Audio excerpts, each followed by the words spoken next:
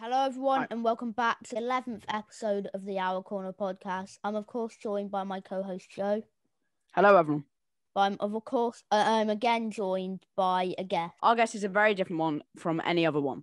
It's not about YouTube and it's not about social media. But to introduce him, if you guys don't know who the late Sir Jimmy Savile, OBE, he was an English DJ, television, and radio personality who hosted BBC shows including Top of the Pops and Jim Will Fix It, and over 5 more. He raised an estimated £40 million for charities, and during his lifetime was widely praised for and as a fundraiser.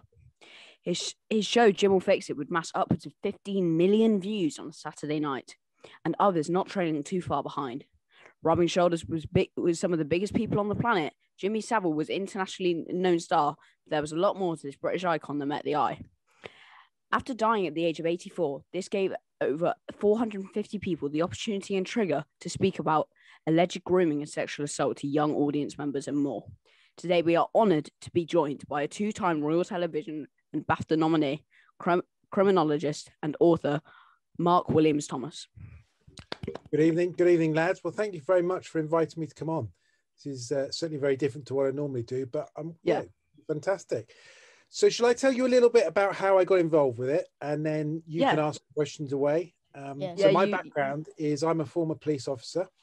So I left school, went into the police, and that's really where I spent most of my time until I came out and became a investigative reporter. So I now work across the television networks. You probably may well have seen some of my work on ITV, which is mainly where I work, but I also have a crime series on Netflix.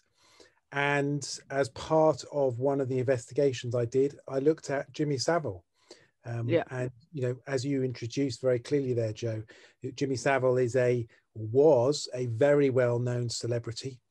In the 1980s, he was probably the biggest celebrity that appeared on television. And back in those days, there was only 2 television channels. There was ITV and BBC. So that was before Channel 5, before Channel 4, and obviously before the other platforms, Sky, Amazon, and Netflix. So if you could imagine all the people that would now watch all across the different channels, they're all watching just 2 channels. And the main channel, of course, being BBC, BBC One, BBC Two. So when we have audiences now that watch television programs, we talk about them in the millions. You know, 4 or 5 million is a good audience. In those days, they were picking up audiences of 15, 20 million people per night. Phenomenal. And that is how big a celebrity he was.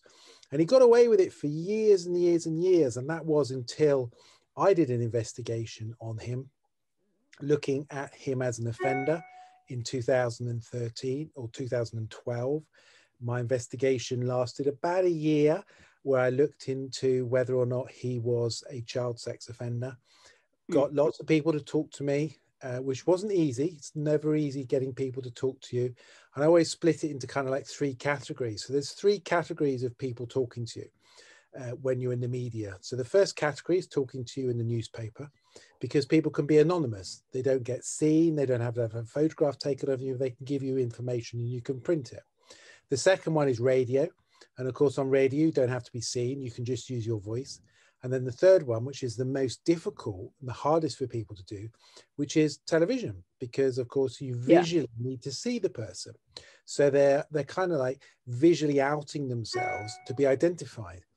And so to get people to come on the program and give up their identity to be seen by the public is a big thing. Anyway, we managed to convince 5, 6 people to do that. And slowly we started to make this program, which wasn't easy. You know, you're having to convince people, very senior executives, senior, adults who've worked in the field of television for a long time, that the right thing to do is to make a program to expose Jimmy Savile for the child sex offender that he was. Yeah. And of course, so many people still knew him for the celebrity that he was. And he was very litigious. And by that, I mean, he would sue a lot of people. So if you said something about him or you wrote about him, he would instruct his lawyers to write to you, to threaten you that he would take you to court and take money off you for saying these things. Yeah. So people didn't talk out about him. They kept quiet, even though there was quite a lot of people that knew things. Plus, also in those days, it was very difficult to be believed. Things have changed massively now, but in those days, it was quite difficult to come forward and make an allegation that you've been abused and be believed, particularly when you were talking about someone as famous as he was. Yeah. And we did the program, and the program went out, and the feedback of it was quite phenomenal, really, because literally in the space of about 48 hours, we'd managed to turn people's opinion right on its head, and they were now being very supportive. And what I mean is that, so prior to the program going out, in the months prior to it, there was a lot of criticism being applied to me, saying, well, why are you making a program about someone who can't defend themselves, because he died by that stage? And all I was saying, well, watch the program and make up your own mind. And then in the days, in about 48 hours, both before and after, the media, so the newspapers who were covering the story, because we did quite a bit of pre-publicity, came out on our side, because people started to come forward and say, well, actually, I've got a story to tell you. Something's happened to me, or I know about something. And as a result of that, it got momentum of a supporting nature of our program. And then the program went out, and the aftermath was, in essence, it caused massive uproar in both the UK and abroad, where he was known, because people for the first time were saying, well, there's clear evidence that this man was a child sex offender. How did he get away with it for so long? And those were some of the questions that then started to come out. And I think in terms of the impact, it is probably the biggest television program that's happened in the last few decades that has changed the way policies, procedures happen. It's led to an awful lot more people coming forward and talking about abuse. And I think it's also changed the way that television programs can make a difference. And the media is a very interesting thing. I mean, I'm sure it'd be interesting what you think about the day-to-day media is and what media you follow. But over the years, it kind of changed. You know, obviously in the early days, it was just BBC and ITV. Then it became newspapers. It's now very much more online. But the outlets now that are available are so many more. And I don't think somebody like Jimmy Savile would have been able to continue with his offending in today's environment, because there are so many more outlets for people to say things. You know, like this now, if you knew that he was offending, or you wanted to talk about it, you would be able to do it to a degree. You know, you could still potentially end up being sued by him, but you could talk about it. Whereas in those days, there was no outlet to talk about it other than a newspaper or on television. And they weren't going to touch it because of how powerful he was. So would you say it was his power and fame that shielded him from these allegations to get caught for it? Absolutely, Sam. Yeah, no, absolutely. If you can imagine, it's quite difficult to kind of like put him into what kind of context of a status a person he is today. But I don't make an analogy, because so Simon Cowell, I know Simon Cowell very well. I make television programs with Simon Cowell. Simon Cowell is obviously a very well-known celebrity. Piers Morgan's a very well-known celebrity. You know, the power that Jimmy Savile had was probably even more than them. And so that gives you the status that he had. He was also very well connected, as you said at the very beginning, Joe. You know, he was connected with the royal family. Every single person who could benefit him, he would get to know. You know, not just in terms of people who were a benefit on the outside, but also in prison. I mean, he had a very bizarre ability to connect with people from all walks of life. You know, he ended up becoming a key holder. So he had the keys for the cells at Broadmoor Prison, which houses some of the most dangerous offenders. in the country, and he was able to walk around there with a set of keys. This is an incredible man, and I think it's quite hard perhaps to put him into context. And obviously, Sam and Joe, you've both done a bit of research around him, and you probably can, but for your listeners, to put him into the context of how powerful he was, think of probably the most powerful person with the exception of the Queen and the Pope, and that was him. I think in many ways, like the question Sam asked, if he's shielded, when I said that he was bumping around with the biggest of the biggest, and like, it's so sad to say that he's smart, but like, the connections and networking that he did and made were ridiculous. Like you said, he found all these different things in all these different ways, and it confuses me. And through the whole research of everything, I kept saying to Sam, this really confuses me. How did he get away with it all? He got away with it all while he was alive. People knew, and it got shut down. People knew, and it got shut down. And it was, in my opinion, yet again, definitely because of his fame and his popularity. Because he was walking around next to royalty, government, and the biggest people, and no one had a clue. Yeah, and I think you make some very valid points there, Jan. I think the problem with it was that, one, he was alongside very, very famous, high-profile individuals, and therefore he could say, well, these are my friends, and therefore I've got an air of respectability. So because he was associated with those people, he was therefore connected as well. They wouldn't have a relationship or a friend who was a sex offender, would they? So therefore he created that kind of like that blanket of acceptability. But there is also that point that I make about how one can voice your concerns. So in the 1970s, 80s, 90s, the internet wasn't around in the way that it is now. And in fact, it wasn't even around in the very early parts. So when people can write blogs, or they can write stories online, they can tell other people, and those messages can get out. Social media, Facebook, Twitter, all of those platforms never existed. If they existed today, then his offending would have ended up being talked about. Other people would talk about it, but it wasn't in those days. So in a way, the fact that things have opened up from a media point of view, from a platform, social media, the internet, makes it harder for somebody like him to get away with it for so long. And you say things, so you say individual people who knew wouldn't do anything in fear of being like prosecuted and sued for it. But there was a lot of people high up in like the BBC, which he worked for, that did have suspicions, or at least know about it.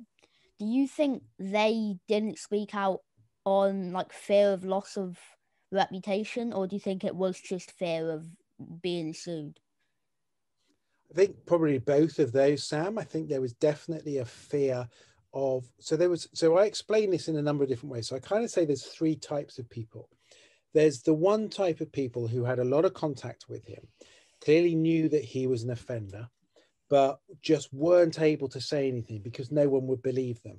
Yeah. So those types of people are the nurses that knew him at Stoke Mandeville Hospital, at Leeds Hospital, the people who worked with him from a junior point of view at the BBC or at other television companies.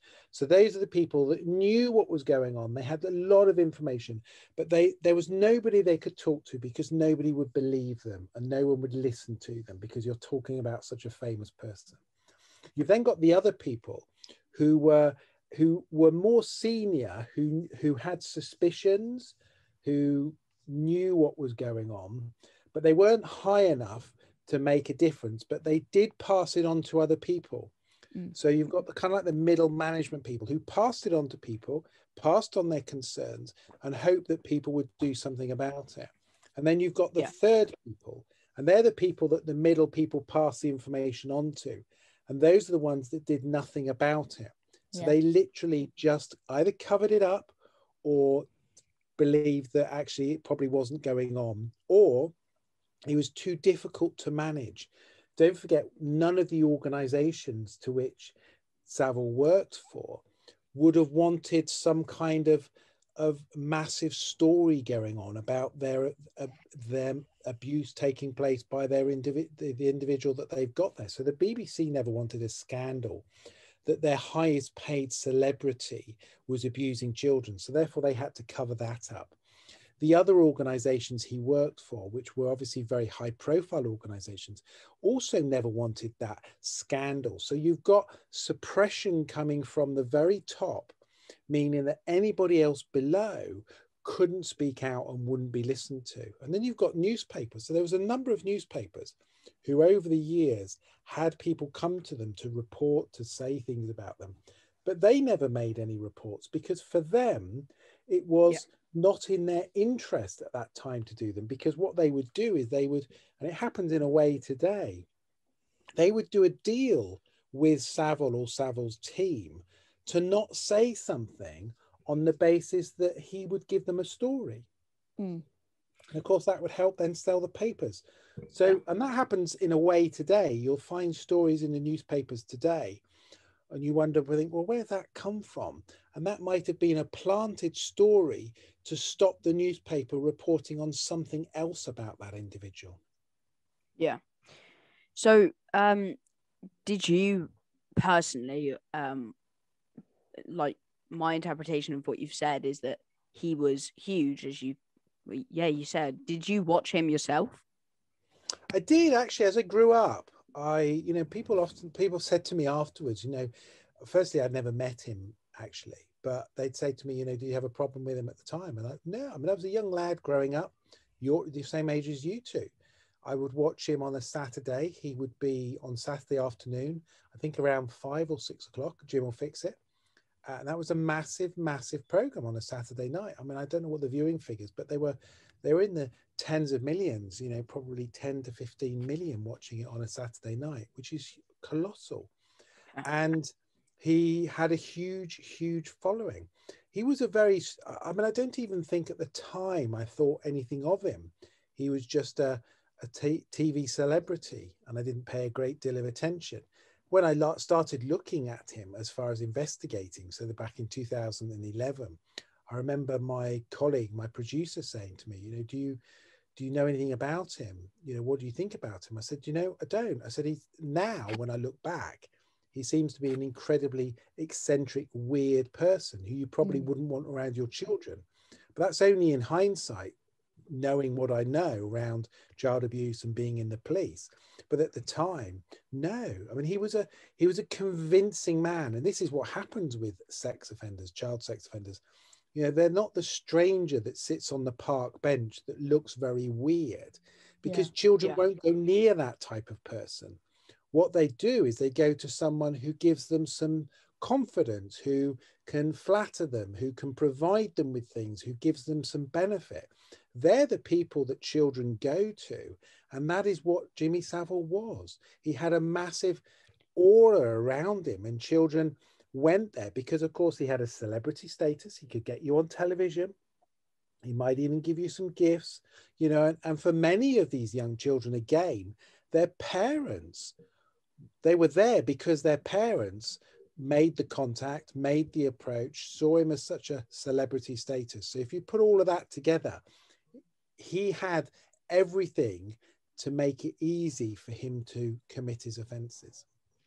I think as well, so I was trying to understand what you did, and I watched a few different documentaries, one that you did being the exposure of Jimmy Savile, and then I went and spoke to my dad when I told him that we are having you on. He goes, I wrote to Jim Will Fix It, and that really solidified how popular he was, because my mum and dad grew up in polar opposite ends of the country, and my mum wrote to him, and my mum's sister wrote to him, and my dad's family wrote to him. He was supposedly so huge, and my dad said, watch an episode of Jim Will Fix It. He said, forget that he's a sex offender and watch an episode. And I watched it, and the way my dad described it is, he said before all these this evidence came out, people viewed him as a all year round Santa Claus. He would give you what you want week in, week out. But obviously there was a lot more going on behind the scenes. So you said about so when you were growing up, before he when did you make the documentary? So the documentary is 2012. And when was it that he died? So he died 2011, I think. 2011, so literally just before. So how long had you had suspicions of like Jimmy Savile being a sex offender prior to any business or films or documentaries that you made on him? So I had no idea about him being a sex offender. So I'm going, so 2011, I go over to, where did I go? To France to do a program for BBC Newsnight, do a report for them. And on the way back on the plane, the producer, who was my producer, because I was the presenter, he was the producer said to me, have you ever heard about Jimmy Savile being a child sex offender? And I went, no, not at all. I said, he's a weird man, but I haven't heard any reports about him.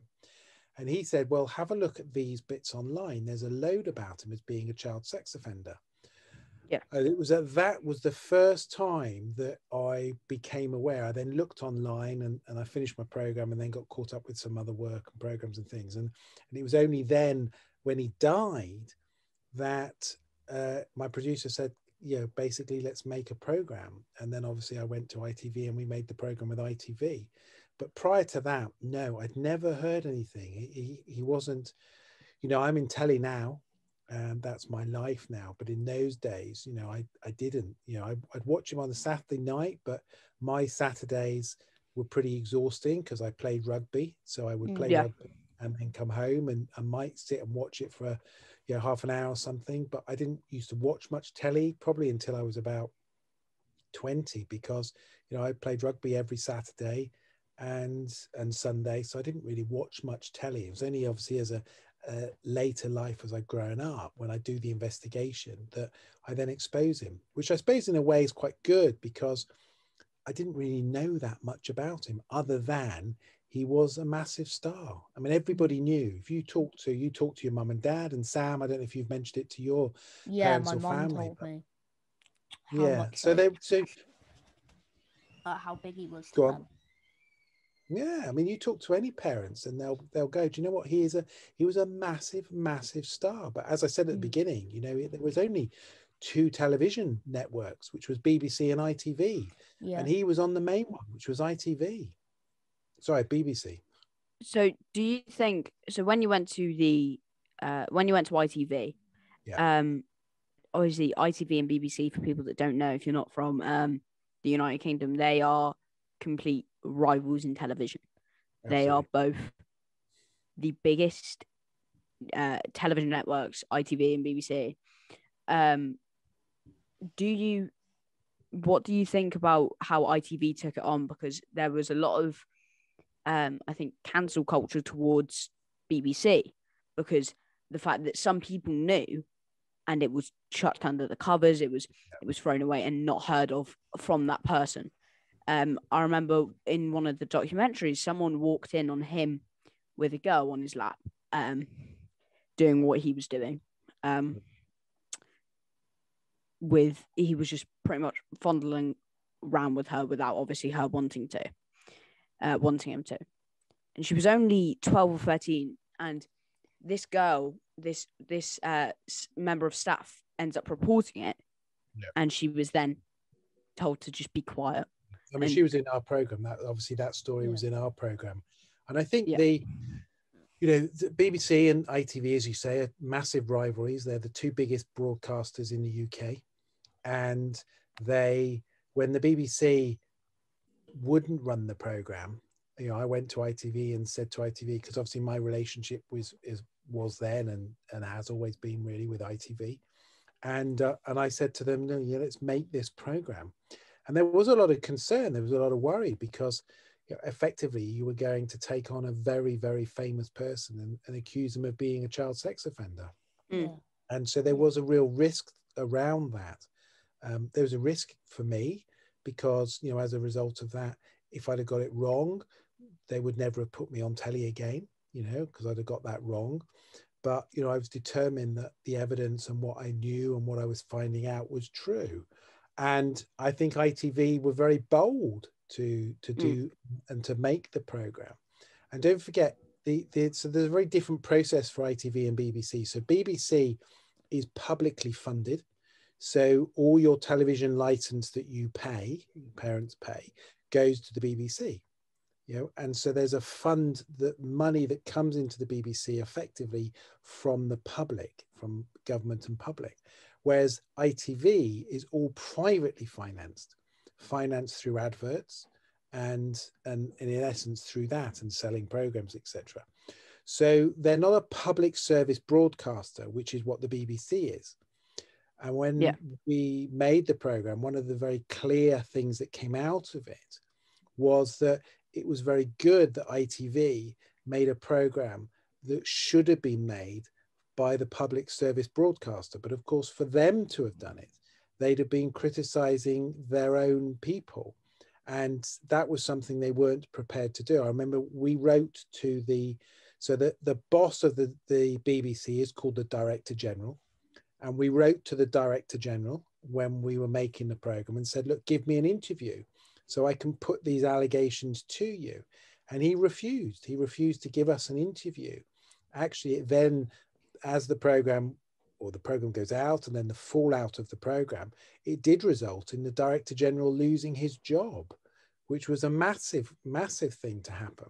So the impact and the fallout was huge. And the BBC handled it very, very badly. Yeah.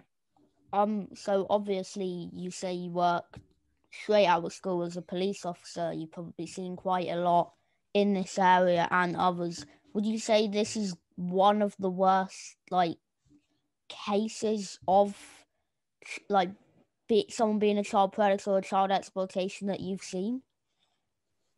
Yes, I mean, I've dealt with a lot over my years in the police and obviously in the programs I've made since. I've made a number of programs about, you know, child sex offenders. I made one with the Metropolitan Police called To Catch a Paedophile, where we went and filmed those people that were grooming children online.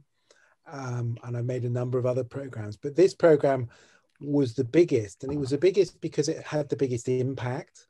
And of course, it had the most victims, you know. Yeah. Well in excess of 500 victims of Jimmy Savile, which is phenomenal. You know, it's an awful lot of people. And so it certainly had the biggest impact. I think it's the biggest case that I've ever dealt with in terms of the amount of work that was required for it. I've dealt with other cases where there's been, you know, 40, 50, 100 victims, but not on this scale. And for a longest period he did. You know, he was offending for so long, but also there was also this process where he was offending against a lot of different people. So most offenders will offend in a certain age bracket. So they may have an interest between, you know, say young boys or young girls between certain ages, whereas Savile offended both against males and females, but very interestingly between young and old. Mm. What was it like? So you've met, how many, was it 6, 7 of these victims of Jimmy Savile?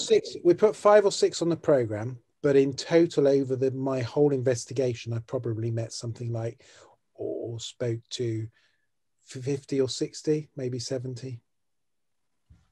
So a lot. So what was it? Is that, like you said, that's a lot of people, and your name's clearly quite known. What's that like? What's it like knowing that you have sat down with someone who has been, I don't know what the word would be, some raped and some just horrible things. What was it like meeting these number of victims? So obviously over the years, I've met lots of victims of all kinds of abuse, from sexual abuse, physical abuse. And obviously I've also spoken to an awful lot of people who have lost loved ones who have been murdered.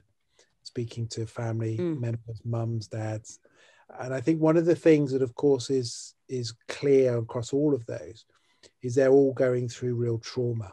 They're all at a very difficult time in their life.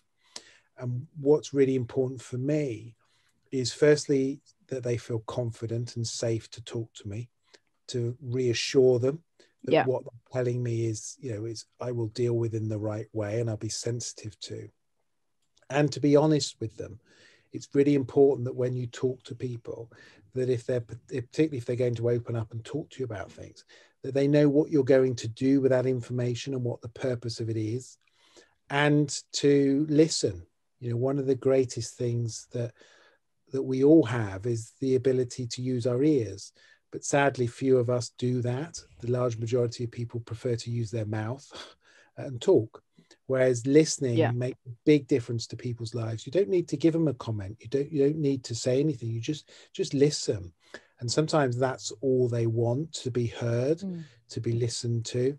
And so every single person who's a victim that I spoke to in relation to Savile or any of those, it's about giving them the time, giving them the confidence to talk, reassure them what I'm going to do with that information, and to help them, genuinely help them.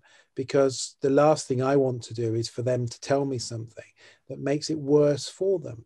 And in some cases, it may well be that I get them the help, whether that be, for many of the victims who came forward in relation to the Jimmy Savile case, I would pass them on to the police, and then the police would interview them, speak to them, and provide them the support and help that the police now have it very well structured within their service. Or it may well be that I gave them help, pass them into some of the charities, the NSPCC or the NAPAC, the adult offenders, or people who've been offended against as children in adulthood. So there's lots of charities now that can support those people. But these are damaged people you're talking to who've been through an awful lot. So obviously you have personal experiences with victims and the family of victims.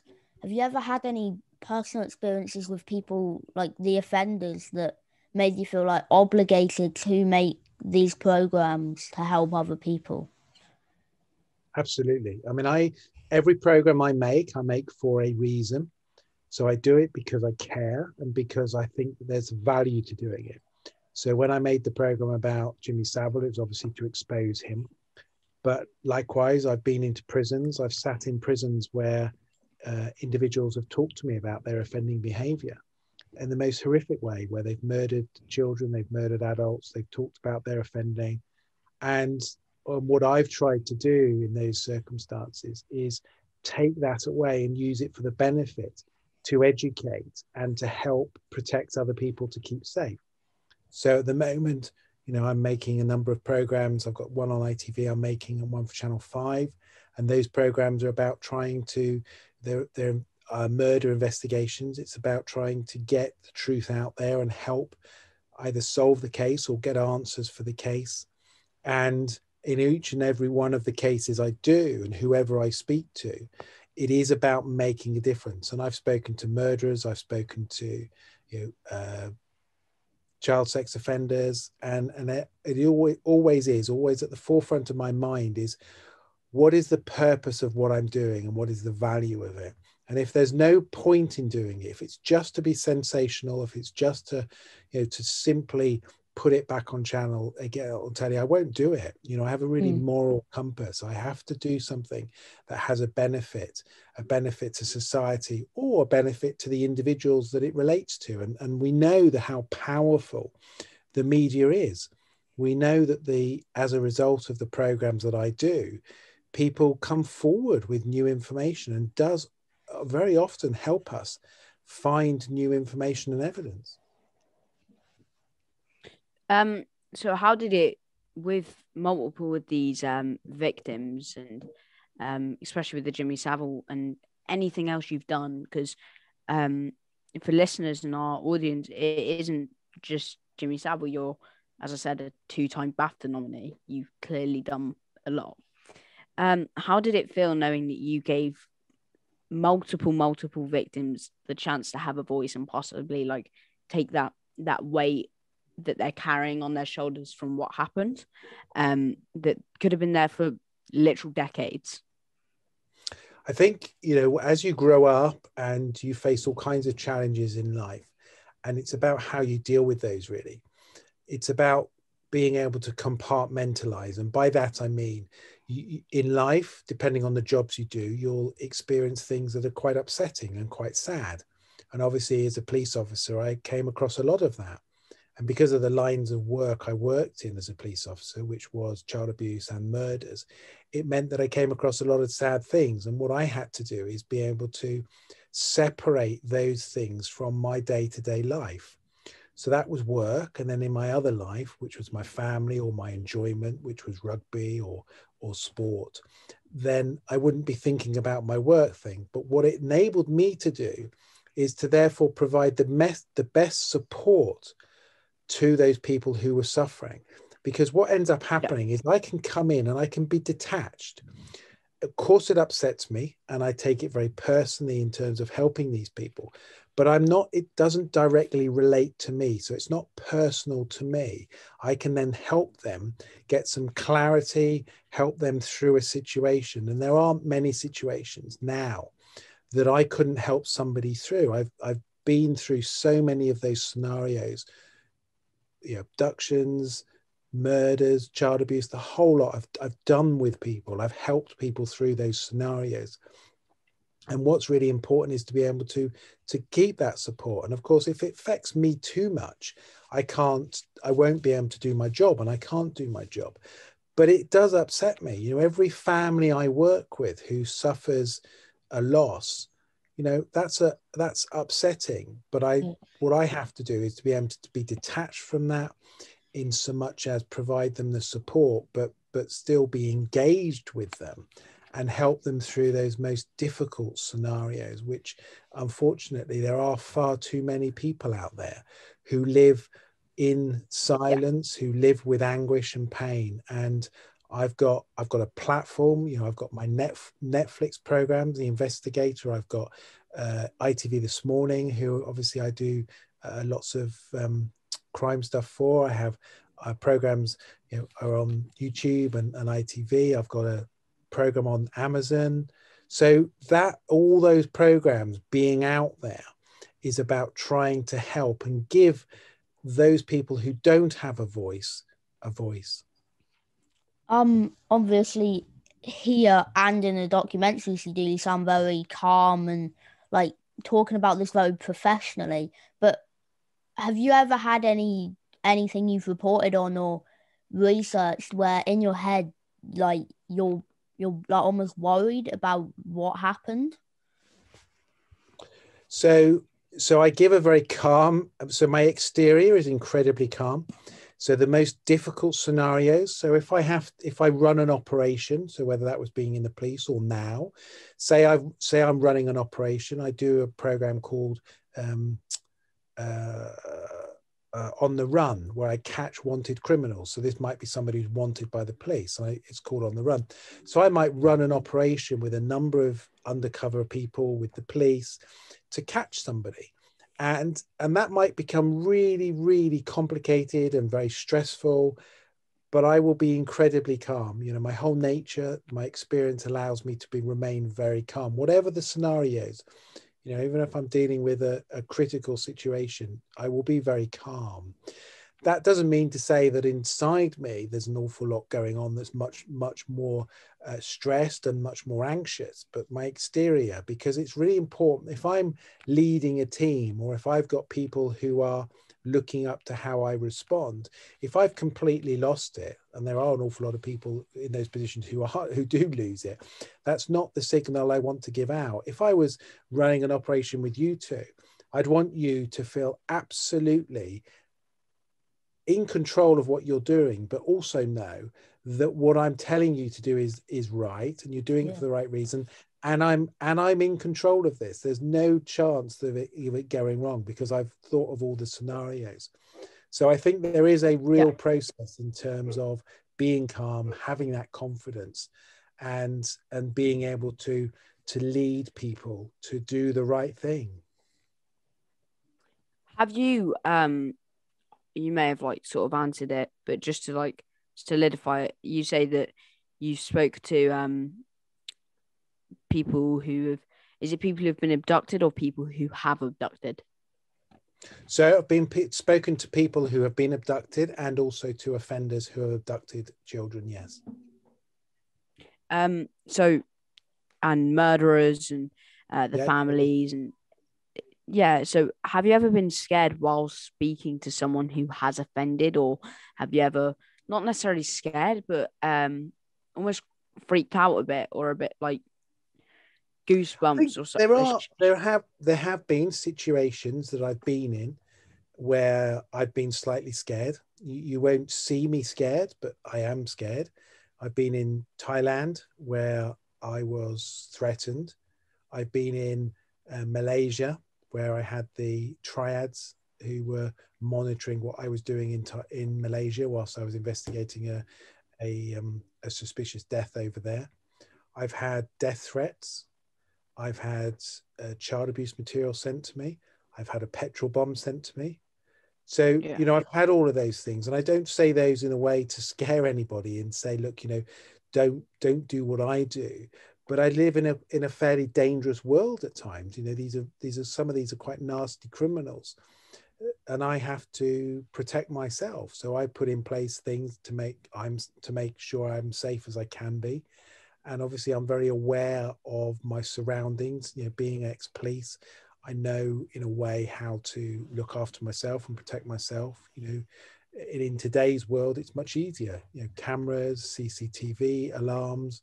You know, have all of those things. Yeah.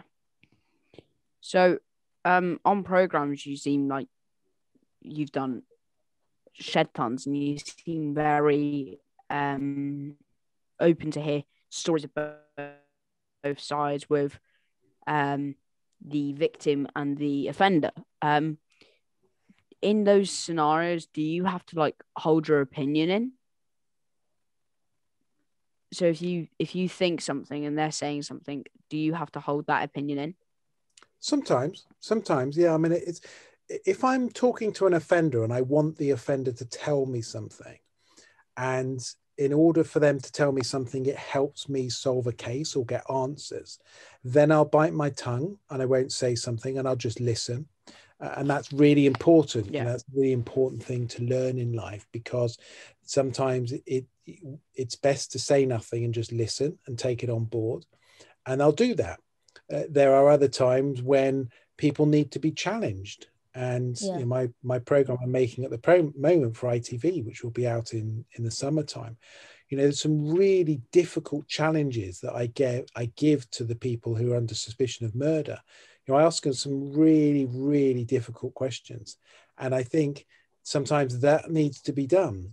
But you'll find me ask it in such a way that most of the time, probably 99% of the time, the person will answer, because I ask it in such a calm, kind way, albeit it might be a very difficult question, that most people will answer, because most people like talking.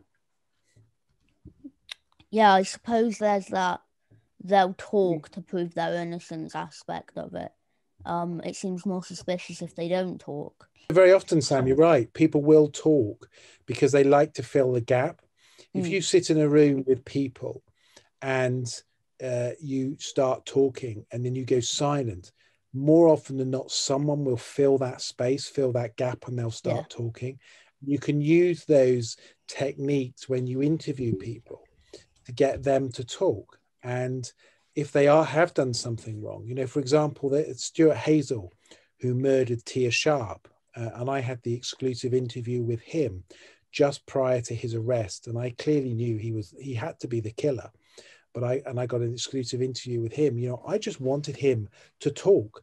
I just wanted him to tell me everything that he had done for the last 24 hours, because I knew that ultimately that would get picked over by the police and that would lead to some information coming out. And ultimately, of course, he was responsible for killing Tia Sharp, but he was sat and gave me an interview, which went on to the national 6 and 10 o'clock ITV news. He was talking, it was talking to a killer. And if you haven't watched it, it's on YouTube. Do watch it. It's an interview with Stuart Hazel. And you'll find it quite fascinating because I literally just get him to talk to me. I ask him a number of questions to clarify certain things, but that was his downfall. So, when you said that these questions, there's some questions that you ask that are tough, but you've got to ask because otherwise, I think in a way, if there's a gap of silence for a person that could know that they're wrong, they could just be thinking of all the things that the other person's thinking. And you said that you sometimes do have to ask that very, very tough question. So what do you view like a really tough question to ask a murderer or a someone who's abducted someone? Well, I mean, of course, the most difficult one of all of those is, did you do it? You know, are you a killer? Are you have you abused that person? What have you done to them? But you see, the key to asking a question is to already know the answer. Because if you ask someone a question and you know the answer, and if they don't give you the answer right, you can drill down on what you know. Now, there are sometimes, and I do it sometimes, I speculative ask people a question, hoping that they think I know the answer. So the skill is so I suppose it's a bit like playing poker. The skill is to make the person you're interviewing think you already know the answer to the question you're asking. All right. So, for example, I would say to them, right, so tell me about what you did when you picked up such and such, because I know, but I want to hear it in your words. Okay. Now, I might not know, and then they'll tell me. And then I might say something to them, which I know a little bit about. So tell me what you did at 6 o'clock, because that's an important time, isn't it? And they might think, oh, is it? Okay. So I'm informing them or giving them little snippets of information, which makes them think I know what I'm talking about. Now, hopefully, most of the time I will do, because it's important that when I go into an interview, I'm properly prepared and I know most of what the person's going to tell me. But there are times when I go in to interview people and I don't know the answer. And because most people are not very good at being interviewed, they find it very difficult. And I'm I will pin you down when I interview you. Most people will talk to me and open up. And the amount of people I've interviewed who have admitted things because of that technique. So exposing a sex offender in this example I'll use is like Jimmy Savile. You'll get a lot of mixed reactions from it. Did you get anything from the BBC or anyone in that sort of area of work that was quite like surprising, would you say? Well, I haven't made a television program for the BBC since 2012. Having exposed Jimmy Savile. So I don't know, maybe that speaks volumes itself. But I think by and large, it was a new watch. And by that, what I mean is that there were new people at the BBC compared to when Savile was there. So they were very supportive. And actually, I've got some very good friends at the BBCs and other networks, and there's some amazing people there.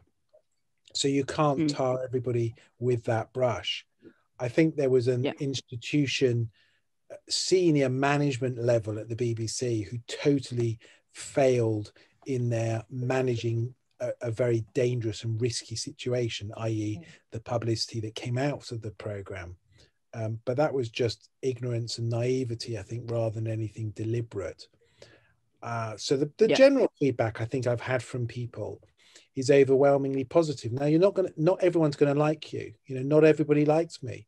You know, I'm a very kind, genuine person, but not everyone likes me. And unfortunately, that's the way of life. You know, one of the things I learned very early on is don't read the internet. You know, I'm sure in part of your research, you probably looked at some of the stuff on the internet. I mean, my name's all over the internet. You know, there's masses and masses and masses, a Wikipedia page, loads and loads of stuff about me, and understandably so. I've done an awful lot in terms of programs and reports and articles, etc. But there's an awful lot of horrible stuff that people write, So you have to kind of grow a little bit of a rhinoceros skin for those types of people. It still upsets me, if people write some stuff and really nasty stuff, sometimes that does get to me, particularly if you're feeling tired, or you're not on top of your game as much, and you're a bit fed up. But by and large, sadly, you just have to turn the other cheek to those people. What's the worst ever interview you've ever done, and what was it? Yeah. The worst one. I don't know if I've got a worst interview. I mean, there's a number of interviews. I think the interview with Stuart Hazel, where I knew he was a killer, but I couldn't crack him. I didn't expect to crack him. I just wanted him to tell me everything that I could then give to the police. Yeah. And actually, in a way, it probably worked, because he did end up getting arrested, and he did end up going to jail for 37 years. And at the trial at the Old Bailey, so the biggest court in the country, at the trial, my interview played at the beginning of the trial of the Old Bailey. So that's quite a significant thing. Yeah. I think, I went over I interviewed a guy in India who is currently on trial for murder. And he was a very awkward individual. He didn't admit to the murder, but he did admit to being there, having found the body of the murder victim. It was undoubtedly him. He stabbed her, probably I think over 50 times. So I interviewed him. I got into jail to see him. I've done some interviews of sex offenders in other countries, where I remember once I went to Cambodia and did an interview of a sex offender in Cambodia, and there was a fair risk that the individual that I was interviewing potentially could have become quite aggressive. And I caught one guy once who was on the run, and he was wanted for firearms offences, and he threatened me and said, "I'm going to come and get you when I get out of prison." So I suppose I've interviewed so many people, and I'd have to say I don't think that not one interview jumps out to me as being a difficult one. They all have their merit in their own ways, and I think I love interviewing people. It is the creme de la creme of what I do. I love the investigation. I love pulling all the evidence together, but I love getting into a room and interviewing someone, because there are not many people that I interview that I can't either get new information from, find stuff out, or hold them to account. There's an awful lot of people on television who interview people who are really bad interviewers. The key to interviewing is listen, reflect what people are telling you. So when you say something to me, I might reflect that back to you, and by reflecting it back to you, you'll give me a bit more information. So if you were to tell me something, I might repeat that back to you, and you'll then add a little bit onto the end of it. Yeah. It's a really good way of getting more information from people.